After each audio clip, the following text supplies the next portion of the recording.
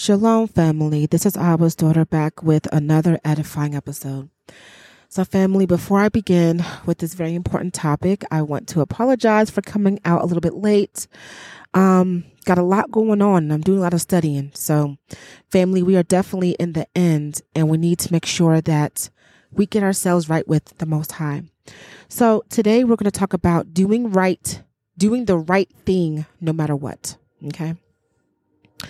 This here is a very important topic, all right? Because I myself have even found to be placed in positions where now I'm at a crossroads where I need to do the right thing, but I want to compromise, but then I got to do the right thing. That's called warring with your flesh. As a matter of fact, the Apostle Paul talks about that in Romans chapter 7. I'm going to start at verse 14 and I'm going to read it all the way to the end. Okay. The Bible reads, "For we know that the law is spiritual, but I am carnal, sold under sin. For that which I do, I allow not. For what I would, that do I not.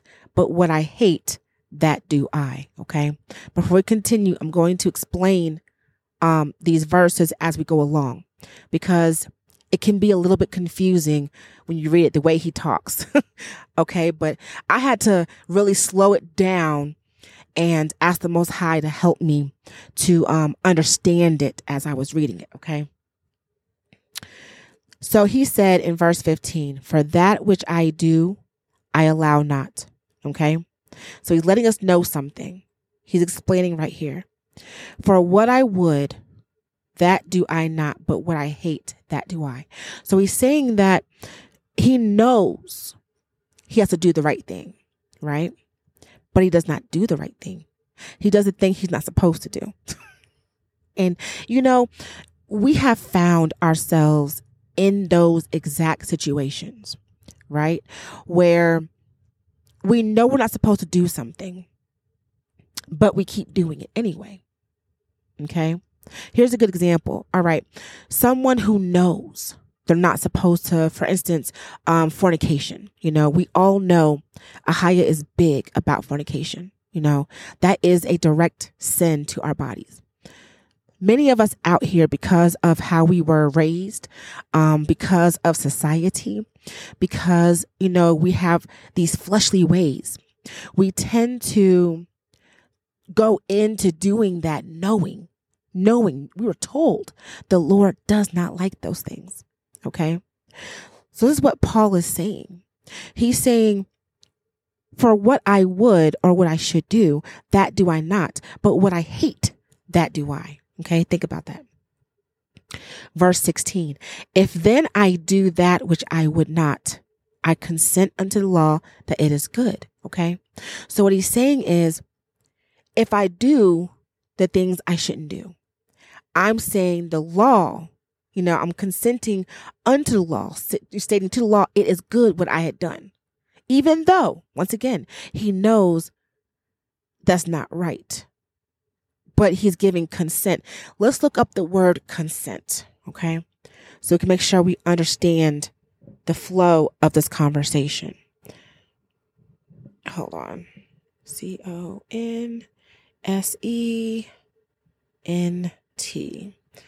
All right. The word consent from Webster 1828. It means agreement of the mind to what is proposed or state by another. Okay. A yielding of the mind or will to that which is proposed. Okay. So it's an agreement. So when we knowing something isn't right, do the thing that is not right, we consent or we agree that it is good, right? But verse 17 says, "Now then, it is no more I that do it, but the sin that dwells in me." Verse 18, "For I know that in me, that is in my flesh, dwells no good thing. For to will is present with me. So what he's saying is the will to do good is inside of me, right? But then he says, but how to perform that which is good, I find not. Okay.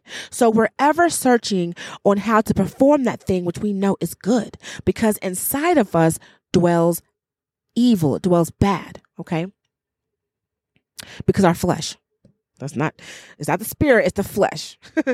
So then he goes on and says, verse 19, for the good that I would, I do not, but the evil which I would not, that I do. So he's telling us a second time, okay, that the good that he wills to do, he doesn't do, but the evil he does do. He hates the evil, and yet that is what he is doing, okay? So verse 20 says, now if I do that, I would not. It is no more I that do it, but sin that dwells in me. So he's saying it again. I hate what I'm doing, but what it is that I'm doing is my flesh. It's not my spirit, it's my flesh, okay? So he's showing you guys something. He's showing this internal war. We all have this internal war because our spirit man, right? Our spirit man is of the Most High. So our spirit man is always seeking to do the right thing. But the flesh that we are in, that we are embodied in, it is carnal. It is worldly. It is faulty. Okay. It is flawed. So we are warring. Our members are warring. The inside is warring with the outside constantly. That's what he's telling us. Verse 21 says, I find then a law that when I would do good, evil is present with me. 22, for I delight in the law of God after the inward man. See what he says? After the inward man, I delight in it because my spirit loves it. But I see another law in my members, warring against the law of my mind and bringing me into captivity to the law of sin, which is in my members. See, we just talked about that. How the flesh and the spirit is warring. That is a constant war we go through every day. 24 says, O wretched man that I am, who shall deliver me from the body of this death? 25, I think Ahiah through Yeshua our Lord. So then with the mind, I myself serve the law of God, but with the flesh, the law of sin. So he's letting us know that we are warring, family. We are warring to do the right things every day because our spirit man, the inside, the spirit wants to do right, desire to do right, wills to do right.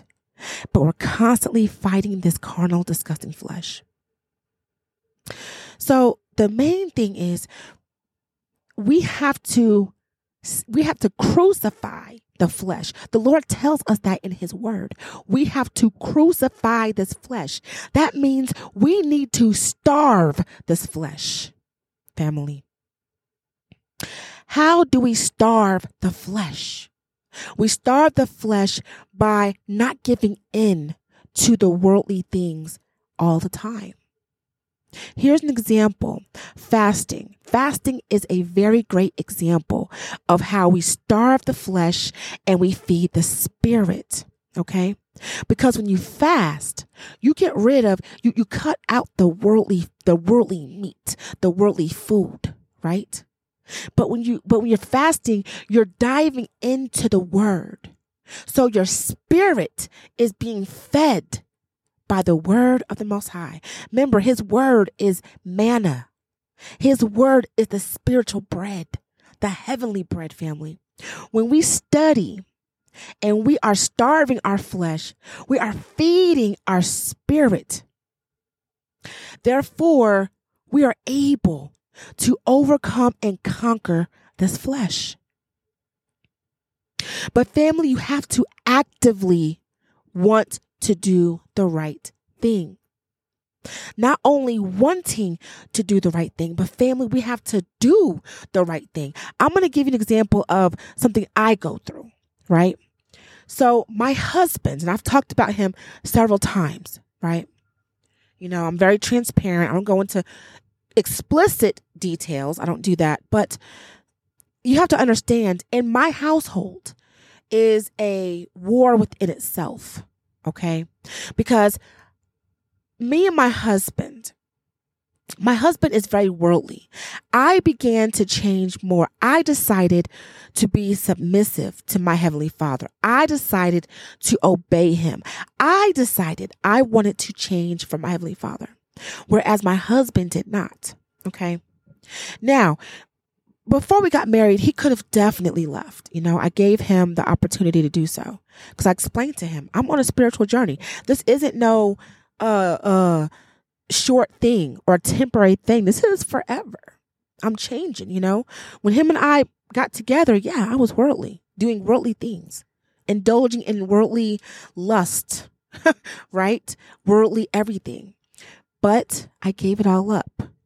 So as of today, my husband, the devils inside of him, they are always coming after me because of what I chose to do and because of the Holy Spirit that dwells inside of me. So, he always wants me to go back to wearing trousers or something. And I'm telling you, we talked about this. Women are not supposed to wear the items of a man and vice versa. And my husband, he really tries to push the issue. So, that's when we have to pray, Father, what can we do that doesn't go past, what you're allowing us to do, but may alleviate some of this stress, and the Lord, He comes up with stuff. But at the same time, we cannot compromise doing the right thing. Because if we do that, we put ourselves in danger, family. Remember, the Lord tells us to work out our own salvation with fear and trembling.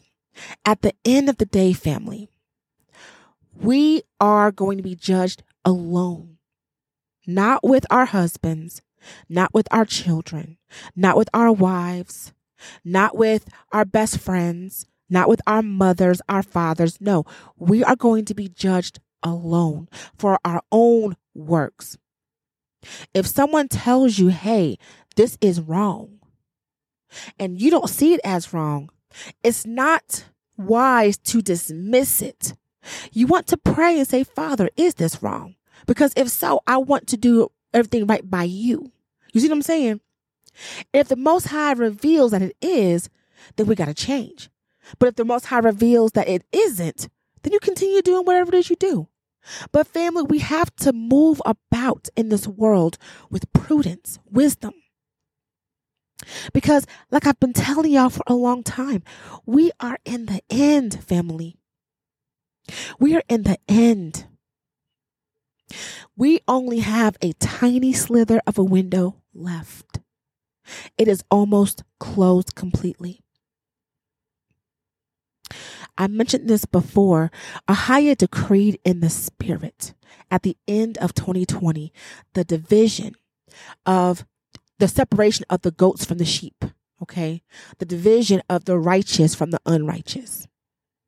And at the beginning of 2021, he also decreed the division of the church, the wise virgins from the foolish ones. Okay. Family, I wholeheartedly believe in these decrees because I see it. We have to pay attention. We have to look at things spiritually, not carnally. Family, we have to always do the right things, irregardless to our situation. Look, I'm guilty of it. There are times I do want to compromise and be like, okay, maybe this one time. But then I think about it. If I do it this one time and I get into a car wreck, that's it. It's stuff like that we have to really think of and focus on. We cannot compromise our Heavenly Father for the world. The Lord said in Matthew chapter, is it 6 or 7? I believe it's Matthew chapter 6. He said, we cannot serve two masters. We can't serve two masters. He said, because Either we'll love the one and hate the other, or we will hold to the one and go against the other. You see what I'm saying? There's just no way we can serve two. We have to pick one. And then we have to make sure that with all of our might, we are serving that one with everything inside of us. Family, we have to do right no matter what. The Lord tells us, let me pull it up.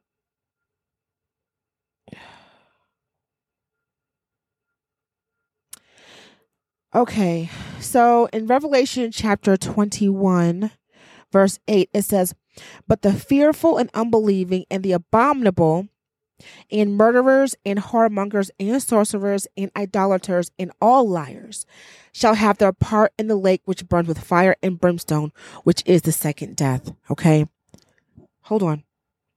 I wanted to read something else too. It's very important because people are not thinking about this.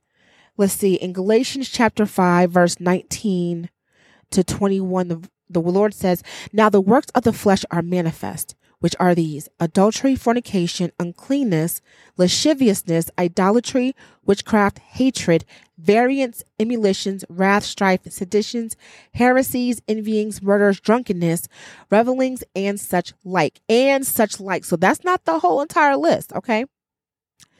Of the which I tell you before, as I have also told you in the time past, that they which do such things shall not inherit the kingdom of Ahiah.